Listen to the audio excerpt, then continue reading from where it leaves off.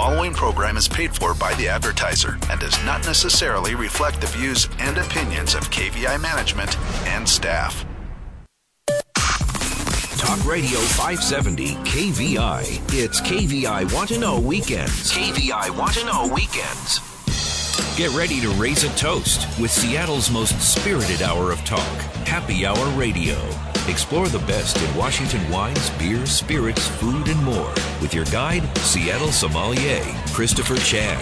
It's Happy Hour Radio, right now on Talk Radio 570 KVI. All right, Seattle. Hey, welcome back to Happy Hour Radio. I'm your host, Christopher Chan, advanced sommelier, your weekend wine guy, and the Commodore of chocolate.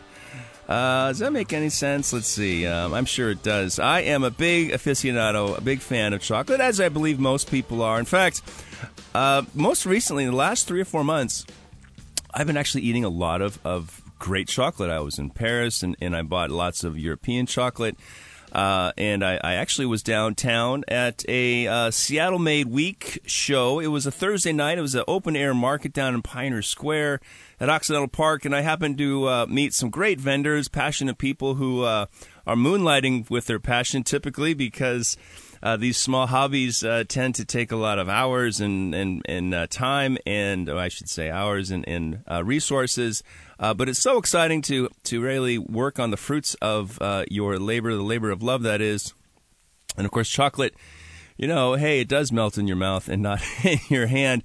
But really, chocolate has been making me feel much better. It's one of those, instead of alcohol, and gosh, I do enjoy my beverages, but chocolate actually adds a little extra something to it. And I think it's really helping my mental state, and it's important as we get into these very gray and dark. Oh, gosh, we set the clock back, and it's great in the morning, but by 4:30, it's dark, and what happened? It's just nobody wants to go out. But that's the beauty of staying in, and it's November here in the Pacific Northwest. And I happen to have invited Angie Fleiderer, who is with ChocolateSpiel.com. She's actually a German engineer. I think she works for BMW or Mercedes-Benz. I don't know. I'm kidding. But she does have some luxury chocolates, and let's get her onto the show. Angie Fleiderer with ChocolateSpiel.com. Welcome to Happy Hour Radio. Hi, thanks for having me. My pleasure. So I took German when I was in second grade. A Kinder, right? Yes. And I remember we learned all the bad words. I think when you're a kid, that's how you learn. That's only the important things, yeah. So I can count, of course, and I can call somebody or ask them if they're a pig. But other than that, I've been to Germany just once. I haven't been to wine country, and we were talking actually on our way up about Munich, and you are from the southern part of Germany. Correct, yeah. And you are an engineer. Yes, I'm a chemical engineer. And Chemicals. Yes. Very good. And you're working here in Seattle area? So I quit my day job actually back in February of this year. So now I'm doing chocolate full time. Wow. So that's really cool. So you actually made the leap. And yes. What was the impetus? You had enough savings to say this is okay for a while? Yes, I thought, okay, I give it a try. So I quit my job that I've had. It was in sales for chemicals, and so I was a chemical engineer and developed coatings and paints for cars and Really? BMW, yeah. Okay. So you were right, and things like that. So yeah, now I. So is there an Angie Blue or an Angie Purple or anything? Do you No, get any not sort of really. that? You Not don't get really. that credit? Nope. It was more functional. Okay. Not the pretty stuff. Sounds like a German thing. Let's talk about chocolate. How did you find your passion, your love for things that melt? Weird. It's super weird story. So we moved to Seattle in 2016, me and my husband, and I did Theo's chocolate tour. Oh, you did? Yes. Yes. Great tour, isn't it? It is such a fun tour. Wow. And I saw that they're using the same machines that I was using back in my old job in chemical engineering. Really? Yeah. You have to grind down pigments. You have to grind down cocoa, right? Okay, yeah. So similar machines. And that was my first thought, oh, maybe I could work in chocolate. But who's working in chocolate? Nobody's working in chocolate. So I didn't think much further about it. Oompa Loompas, I thought. Yeah, I thought so too, but no. And then, 2 or 3 weeks later, we stopped by a little store at Pike Place Market during our during the Chocolate Indulgent Tour. Have you heard about that one? Yes, that's Indie Chocolate, right? Yes. Yes, they've been on the show. It's so great to have such resources to sort of light the fire of a chocolate passion, or is it melt your fire? I'm not sure what's happening here when you talk about chocolate. Theobromide is the active ingredient in cacao, which makes everything feel better? Yeah, well, it's just like caffeine.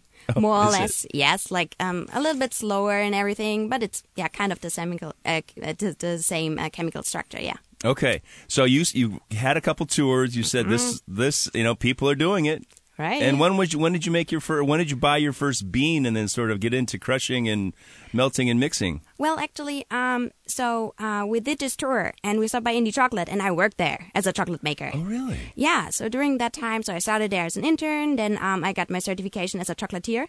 And then I worked there as a chocolate maker. Do they give you the little ears, right? The chocolatier? Yes. No, they don't.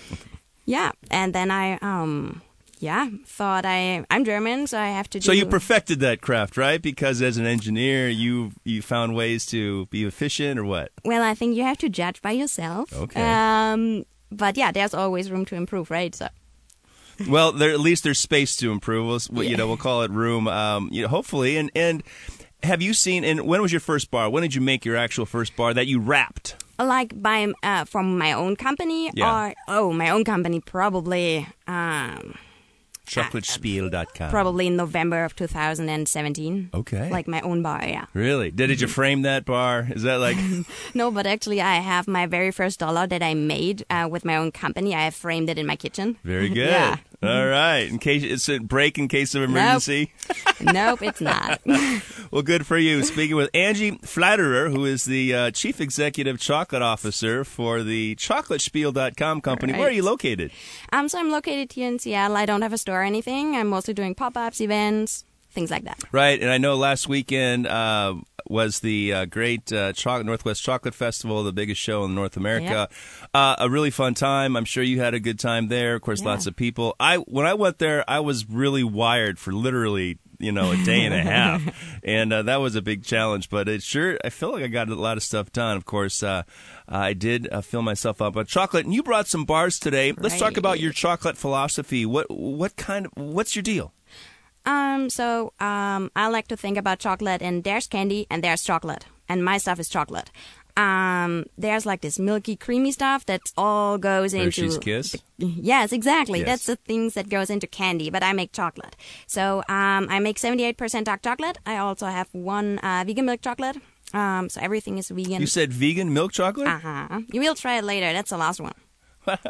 Is that coconut milk? Yes, it's coconut milk. I was going to say. And cashews. All right, very good. And so how many bars or how many different expressions of chocolate are you producing? Oh, well, I'm always buying new beans. So right now I have probably 7 different origins or so. Now, is there a giant company you go to, or do you have to search on site and look for Costa Rican or Nambian or whatever these chocolate sources are? I know there's the subtropical of 20 degrees either way, north or south. Exactly. So how do you find, is there like Chocolazon or Amazon for chocolate? Kind of. Is there? Kind of. So there's a Chocolate Alchemy. It's just a website, like a supplier. They buy in like bigger quantities, and then you can. Yeah. Okay, that's good. That makes it easier, of course, and of course it makes it also so much more accessible. And how many different origins are there, do you think, on that website? Oh, I would say at least 20. At least 20? I would say so. Okay. That doesn't sound... I was expecting 100. No. I mean, it's not that big. There are not so many chocolate makers out there that make, from scratch, chocolate from scratch. Ah, okay. Except here in the Northwest, it seems. Yeah, well, Seattle. Yeah. And, of course, when that chocolate festival, there were a lot of different producers from around the country, which was really interesting. And you find that everyone is a very like-minded individual, as a passionate person looking for high quality, but also an expression of the source, which I think is really important. Now, is the sugar as important as the source? Well, so I made some experiments with monk fruit sweetener and also with coconut sugar. Oh. So yeah, it's super important. If you just have like regular cane sugar, you will not have any differences. But Yeah, right. if It's you still use a different kind. sucrose. Or I hear palm sugar is quite a popular ingredient. Is that It's not the cheap. case? It's cheap. Well, Yeah, it's not the best for the Nope. economy. Neither Nope. is sugar. Okay, let's get into tasting here. I've got 4 samples. Are we tasting this side first or this side? no, we taste Tanzania first. It's- Tanzania. All right, never been. Okay, this is a very dark-looking chocolate. In fact, these are all a little different hue. Yes. Tell me about this chocolate, Tanzania. So I would say that's probably the chocolate bar that most wine lovers like because it tastes a lot like cherries and grapes. It has acidity, too. Yeah, it has acidity. It is fruity. What kind of acidity is it? Well, so I mean it's fruity, so I'm always feeling like cherries and grapes. I would say that. It's not citric acid. No. Is it malic acid? Oh, no, it's so it depends. So there are a lot of volatile acids in there. So we're talking about acetic acid and butyric acid. Butyric. Yes. Okay, because acetic acid is vinegar, right? Yes. It doesn't Exactly. taste like vinegar to me. No. It melts slow. It's a little grainy, which gives it some texture, which I think is pretty cool. Certainly dark. And it starts off fruity, but it finishes with more roast notes. Exactly. Yes. How about that? All right, I'm yes, a wine guy. sounds good. I'll drink to that. Fantastic. Your bars are nice and petite. It's almost you're tempted to have the whole thing, but they're so powerful, so rich, and so decadent. You can just have a couple bites. The next chocolate we have is That's from Indonesia. Indonesia. Uh-huh. Interesting. You know, because Indonesia's there's a lot of Muslims there, I believe. I wonder if chocolate's a big part of the Muslim community. Anyway, I digress. Tell me about this Indonesian bar. So actually, I wouldn't have it with a wine. I would have this one with an IPA, cider, Really? something bright, because it tastes like passion fruit and mango and is a lot brighter in taste. Right, and when you think of IPA, we talk about hoppiness, and a lot of Exactly. the citrus flavors Yes. come from that. Exactly. And here I am. Yeah. Yeah, I'm tongue-tied, kind of. Yes. How are they different? Is it just the soil? It's the soil, it's the weather, it's how they beans are fermented, Beans are fermented. Okay, how I'm roasting them. interesting. And it's a slow roast, like coffee process, right? Yes, but you roast cocoa way more sensitive, so I see. shorter and like Less temperature? Less temperature. Okay. Yes. Wow, this is yummy. I can actually feel a little bit of energy coming Yeah. from that. This next chocolate, has a colorful little design on top. It's pretty neat. What's this one? So that's chocolate from Uganda. Oh, Uganda, eh? I see, and they love their colors there. Yes. How did you put the colors on it? So I'm just using colored cacao butter and painting the Oh. molds. So that's like kind of my combination with, or like my relationship to paints and coatings. Yeah. Right, the Yes. pigments. This one is very unique. So if you pair this with a nice port wine, it almost tastes like nougat. Nougat. It's super crazy. Interesting. It Look, is you've crazy. done some research. Well, I'm also giving chocolate and wine pairing classes. Oh, how do at we the- find those? At the wine outlet. The here in wine Seattle. outlet. Yeah. Oh, that's right. Great. Richard Kinsey's Yes. is hosting that. Great guy. Been around a long Yes. time. That Uganda one is really, really interesting. Yes. I love that. Okay, we have one more chocolate here. This is The vegan milk chocolate. the vegan. Yeah. All right. Okay, good. You want to get everybody involved with the Yes. chocolate. Everyone deserves the old Yeah. bromide moment. And it's stone ground, so you have some texture in there. Oh, the coconut really comes through. And the cashew. Man, I kind of want to go vegan right now. Yeah. Wow. I do like the cashew. It certainly has different textures, right? A little more For sure. chew, Yes. but it also dissolves a little quicker. Yep. I think that because coconut is a very, what's the word for it? Well, it's just melting Yeah, really, melt really point. fast. Yeah. Yeah, the melting point. Wow. How often do you do wine and chocolate classes, pairing classes? About like every couple of months. I think the next one is in February, around Valentine's Day. Okay. Of course. Very good. It sounds, how long are they? An hour? 2 hours. actually. Wow. Okay. Yeah. Super cool. And is it a cost to participate? And then you can buy some wines and some chocolate? Yes.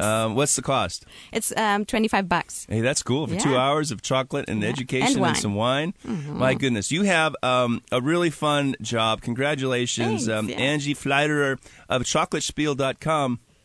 Wow, what a treat. Congratulations. Are these the only 4 bars you produce? No, I have way more. Way more? Yeah. Well, then we'll have to have you come back. Will you come back and allow me to talk with my mouth full? Sure. Wow, so cool. It's chocolatespiel.com. You got to check out the classes over at the Wine Outlet on, where are they? Is it Elliott? I think it's Elliott. Elliott Avenue. Angie Flatterer, thank you so much for joining me on Happy Hour Radio. Yeah, thanks. Bye. Hey, folks, stick around. We've got some really cool wine education stuff coming up from the Wine and Spirits Educational Trust. So stick around. We'll be right back on Happy Hour Radio.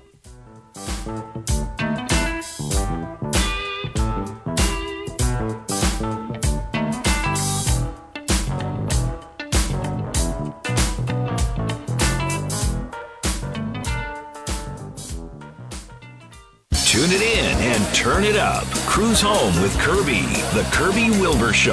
Live and local. Weekdays 3 to 6 p.m. KVI. It's KVI Want to Know Weekends. And you're listening to Happy Hour Radio. Now back to Seattle sommelier, Christopher Chan. All right, Seattle. Hey, just still enjoying that fabulous chocolate from Chocolate Spiel and my new friend Angie. Great stuff. You got to check it out for that wine and chocolate pairing classes over at Wine Outlet. And if you'd like to learn more about the world of wine and spirits, there is a fantastic organization out there, one of several which I recommend. And this one is actually has its history founded in England, of course, is expanded to the Americas, and of course, I understand Hong Kong. It is the Wine Spirits Educational Trust, the WSET, and I'm pleased to have the business development advisor for the Americas, Miss Christine Dalton, who is a WSET diploma holder, and we're going to chat about perhaps giving the gift of wine for the holidays. Hey, Kristen Dalton, welcome to Happy Hour. Thank you so much, Christopher. I'm so happy to be here. My pleasure. It's always fun to talk to another educator. And, of course, I have not ever taken a class or a tutorial with the WSET. But let's talk about the history of the WSET. When was it founded? Yeah, so we've been around since 1969. We're actually celebrating our 50th anniversary this year. Woohoo! It's very exciting. And we were originally founded in London for the drinks industry. It was more of a trade education organization. But today, we're now the largest provider of qualifications in wine, spirits, and sake all around the world. So today, we're offering courses in over 70 countries with over 800 course providers. So we've grown quite a bit in the last 50 years. I'll say, and as just as much as the industry itself, the spirits industry is booming, and we've seen the trends, whether it be, of course, single malt scotch and flavored vodka and boutique artisan bourbons. Of course, the wine industry is exploding here in Washington State. We can talk about boasting over 1,000 wineries. Holy smokes. Crazy. It's really exciting. Tell me about when you first became entranced with this idea of Vitis vinifera distillation. Oh, man. So I was originally, I got into wine when I was in college. I was a government journalism major. Wow. Realized working in politics sounded horrible. I took a wine class my last semester and said, this is much more enjoyable. Let's do this instead. Vino Veritas, right? That's what it is. Exactly. So I was living in New York City at the time. After I graduated, I started volunteering at Astor Wines and Spirits, a fantastic wine store. Yeah.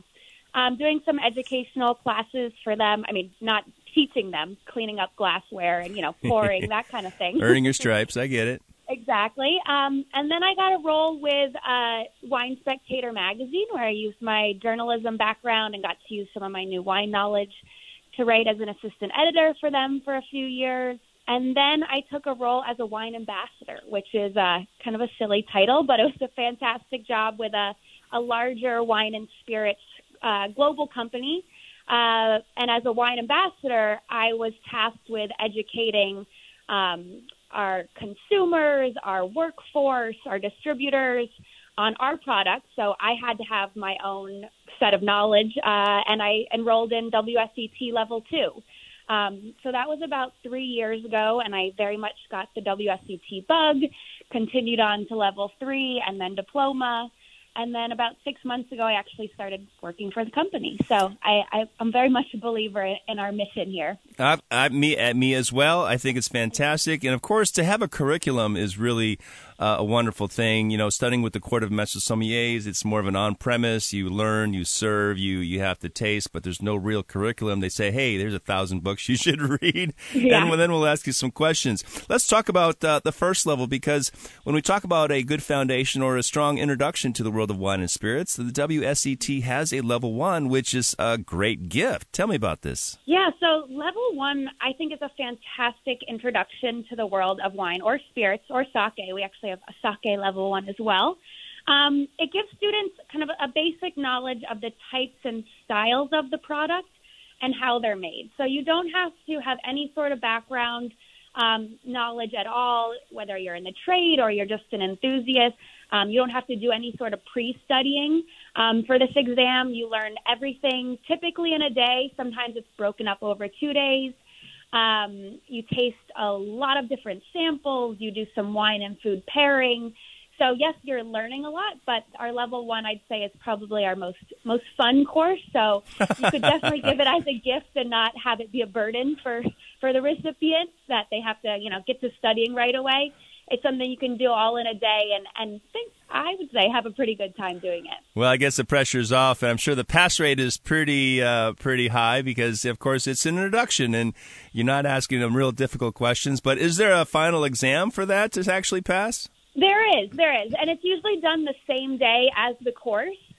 It's all multiple choice, and I would agree most people pass our level 1. I mean, if they're paying good attention and tasting all their samples, not swallowing, or it's up to them. I won't judge, but yeah, it's a nice gift for a day, especially something if you wanted to do it with. I'm actually giving it to my uncle for Christmas. So I might attend with him. He's a big wine aficionado. Okay. So something a little different.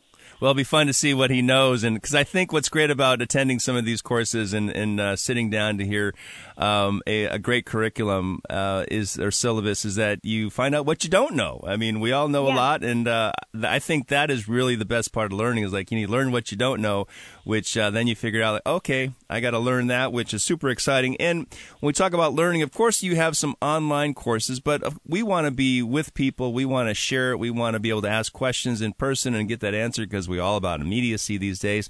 Are there some local providers here in the Pacific Northwest that can help us achieve that successful pass on that WSET level 1? Yeah, absolutely. So Joel Butler is a master of wine, and he has what we call an APP, an approved program provider, someone who can offer our courses called Wine Know, located in Redmond. And that's WINEKNOW, Wine Know. I got it. Yeah, all right. Good clarification. Thank you. We have the Wine and Spirit Archive out of Portland, another fantastic APP, and they offer courses kind of all throughout the Pacific Northwest region. And that's Mimi. She's been doing that for many, many years now because I remember learning about this 10 years ago. Yeah, Mimi's a veteran. She has been teaching our courses for over 10 years. She's incredibly knowledgeable, a really great educator. And then I'd say you can also go onto our website, www.wsetglobal.com, and we have a page on the site called Where to Study. You can type in your zip code and what course you want to study, and you'll see a full list of all the providers that are in your region. So fun. WSETglobal.com and the www. That's a lot of W's. That's almost you gotta get all the W's. Got to get them all in. Super exciting. And if you wanted to progress, is this a quarterly kind of exam? Could I jump into WSET level 2 and then 3, or is this a kind of a 2-year campaign or a 4-year kind of campaign? How long would it take to matriculate through the whole curriculum? Yeah, so with every level you step up to, the time spent studying and taking the courses really increases. Like I said before, level 1's about 6 hours of studying, whereas our diploma, which is our level 4 and our highest certification, our qualification, takes about 500 hours of study. Oh. So level 1, you can do in a day. Level 2 might be over the course of a couple of weeks. Level 3, a bit more. Level 4, or diploma, takes anywhere from about 1.5 to 2.5 years. So it's quite the commitment as you climb the ladder. But then again, it's up to the person taking the course how much they want to pursue. And I find a lot of people kind of get hooked. I'm sure. You want to get all the way to the top. Yeah, because it's fun learning when you're tasting, and it's actually, you great history, great view into culture. Of course, you learn about the food, and that has a lot to do with all the European wines. And of course, we talk about sake, which is for the most people a total mystery. It's great to have some clarification in that particular beverage category. You started with level 2. Did you have you said, hey, you know what, I know enough, or can some people say, hey, you know what, I took a Court of Masters intro level, I can probably pass level 2? Is that something you might recommend, or is one really the solid foundation for most people that they should learn? No, I'd say especially if you're in the trade and you have some wine or spirit background, level 2 is a perfectly fine place to start. On our website, we have what we call our specification, which is basically a syllabus for each course. So I recommend people who may be taking courses with other organizations kind of look what we cover in each level, and you can kind of gauge for yourself where you think you'd fit into that. We even have some people who are kind of higher knowledge level that start with level 3. So the only level where we have a prerequisite is our diploma, where you have to have passed our level 3 to enroll in our diploma course. Makes sense. You want people to succeed. Christine Dalton, the Business Development Ambassador for the Americas of the Wine Spirits Educational Trust. The website is wsetglobal.com. You can find all sorts of courses and instructors and opportunities to learn more about this fabulous world we live in when it comes to wine and, of course, moderation. And Christine Dalton, hey, what a pleasure. Thanks so much for joining me on Happy Hour Radio. Absolutely. It's a pleasure for me as well. Thank you, Christopher. All right. Happy holidays. Hey, folks, give the gift of knowledge. It's something you keep forever for the most part. And I tell you, the studying is super fun. You can do your own research and you can impress your friends. Hey, folks, we got a lot more coming up, so stick around. Be right back on Happy Hour Radio. Some say 3 is a crowd. We say the more the merrier. Markley, Van Camp, and Robbins. Weekdays 9 to noon. KVI. It's KVI Want to Know Weekends. And you're listening to Happy Hour Radio. Now back to Seattle sommelier, Christopher Chan. All right, Seattle. Hey, welcome back. We went from chocolate to the Wine Spirits Educational Trust. And, well, that got my whistle wet. Or I should say I'm wanting to wet my whistle. And a couple weeks ago, I had the pleasure of meeting a super cool cat. His name is Jeff Duckhorn, not associated with Duckhorn Winery, but he is the head distiller for a really cool distillation company called Redwood Empire.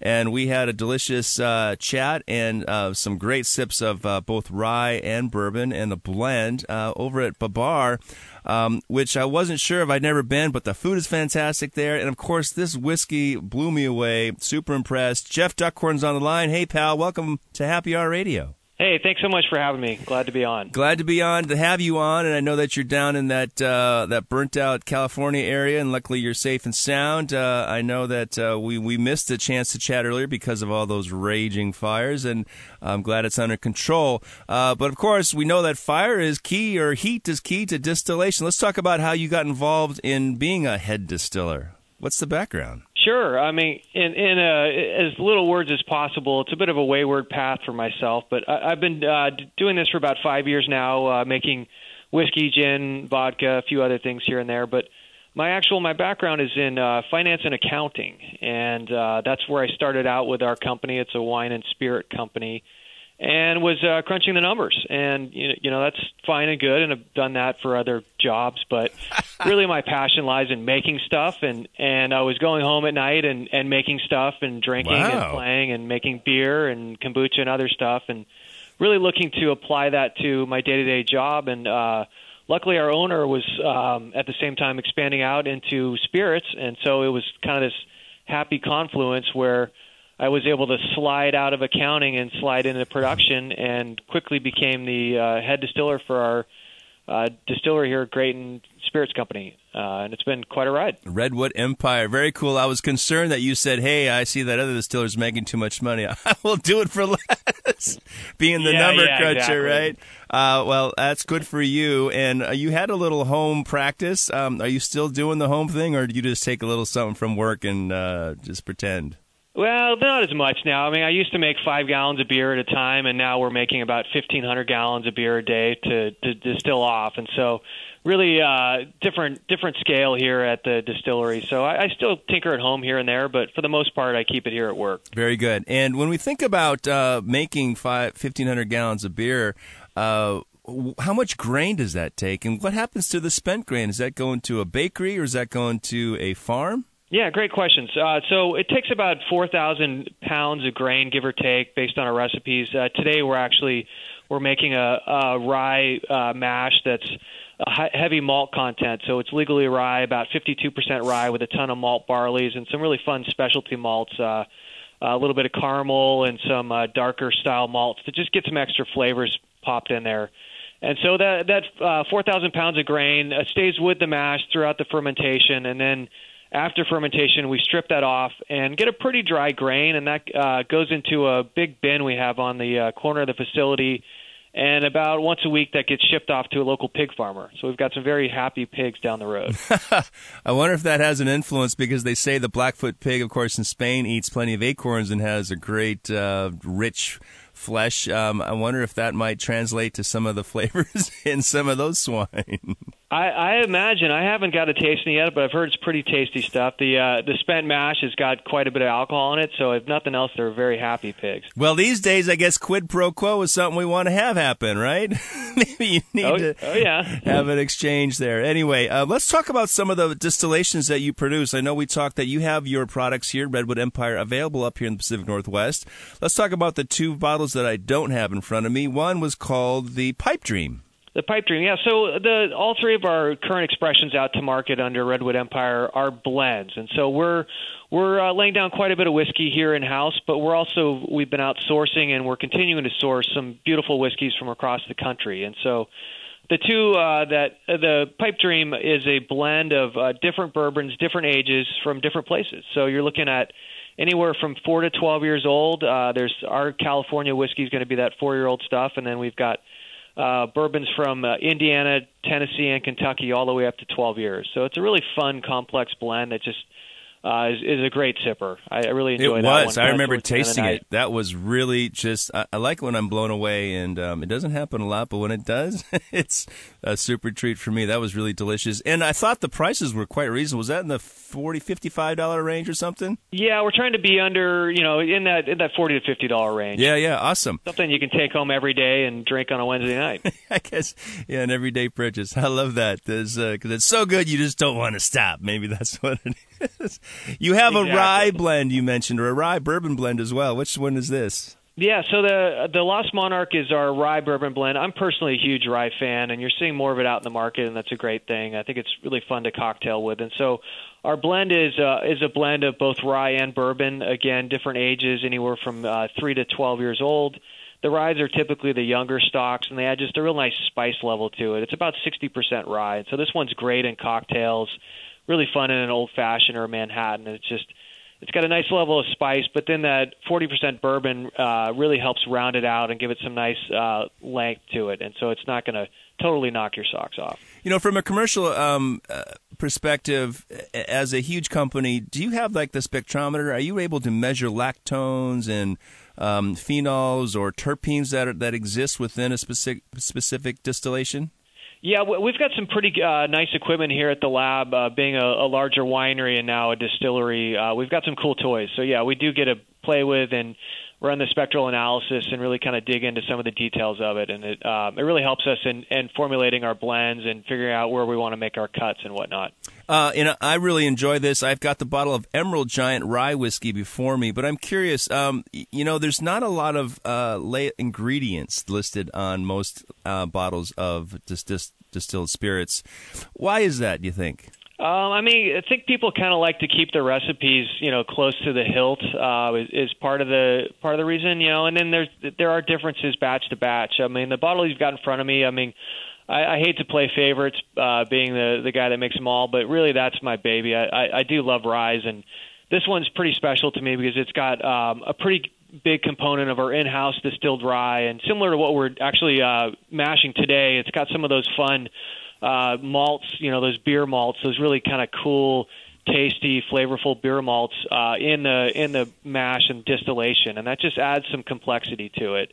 But we have all these different barrels we're working with in the blend, and so it'd be a little hard to put all that information on the label. So okay. I don't know. That's probably one reason I would guess that details can be a little bit more sparse. Sure, it makes sense to me, and I like the idea of when you think about beers. Of course, the whole craft brewery movement has given us a huge different color palette of flavors and of textures, I should say, and that is based on the amount of roasting to specific malts. Of course, crystal malts and pale otter and caramel malts.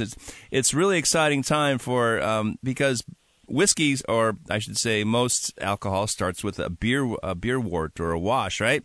And then, of course, it's distilled. And you use copper distillation, or are you a continuous still? What's the proprietary method? Well, not necessarily proprietary, but we do have a beautiful smaller continuous column. We kind of refer to it as our micro column, but it is about 20 feet tall, so if you can call that micro. But it is a continuous column setup, and it really does a great job for us. It's got some pretty specialized bells and whistles on it where we can really dial in our heads and tails cuts, and it is copper internals, so we do get that nice copper influence, which is pretty critical for your first pass distillation. I agree, and I think that's, to me, we never think about that. We think it's either pot or column. Who would ever thought that column actually has that great alchemy copper inside, which helps extract some of the congeners that aren't quite as favorable, but it has a great way with whiskey.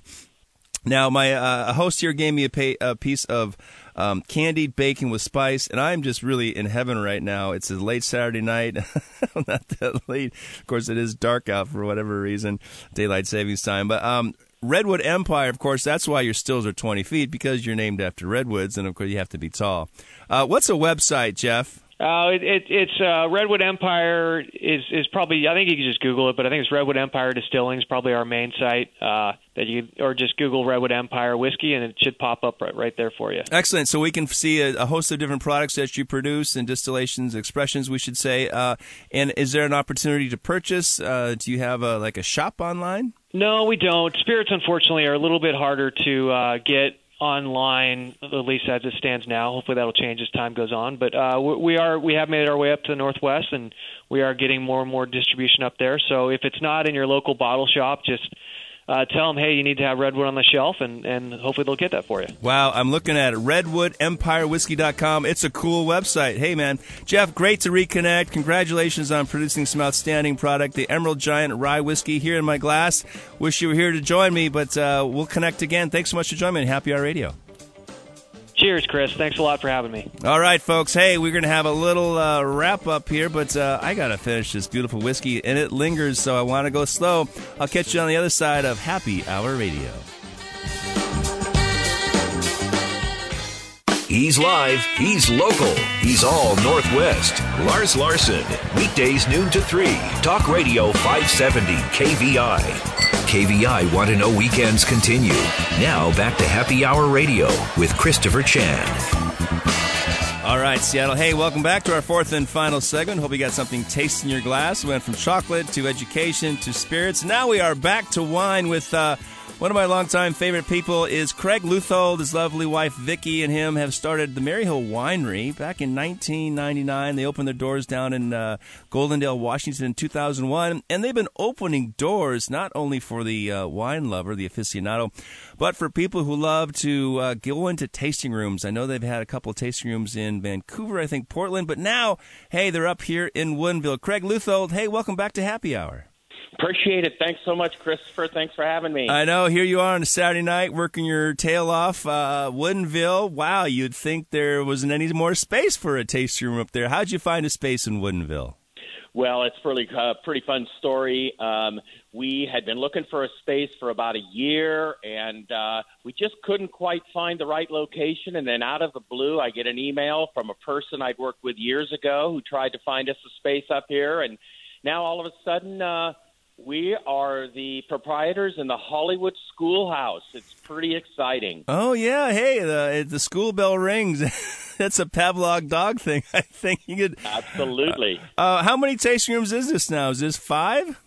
This is number 4. Actually. Number 4. Our first satellite tasting room was in Spokane, and then in April we opened up Vancouver, and now we're going to be opening in Woodinville. Awesome. And of course, it is Saturday night, and we are chatting just before the doors open. But tell me about the space. Did you have to redesign it? It's got new colors. I know there have been a few places. Was that previously Alexander Nicole?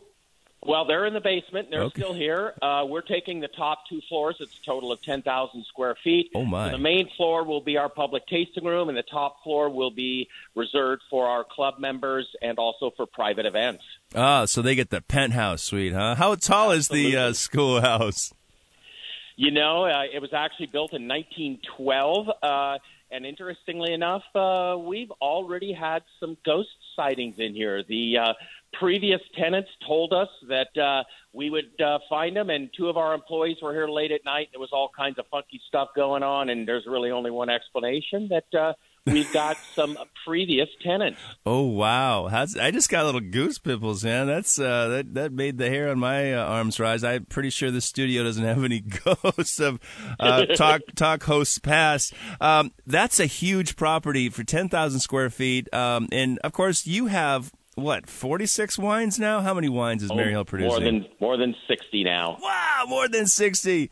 Holy smokes. More than 60. Yeah, we're working with more than 35 different varieties of grapes. And then, of course, we've got our horizontals of things like Cabernet and Syrah and Merlot, where we've got 5 to 7 representation of those types of varietals from all over the Columbia Valley. You know, Walla Walla and Horse Heaven Hills and Red Mountain and the Wall-Luke Slope and up there on Elephant Mountain. So we actually have 20 different vineyards that are represented in the wines at Maryhill, and we cover 8 of the 14 appellations in those wines. Holy smokes, and now you're close enough for us to enjoy that. Now, are all 60 wines represented, or on both floors at least? I know that you have a bunch of wine club-only selections, I imagine.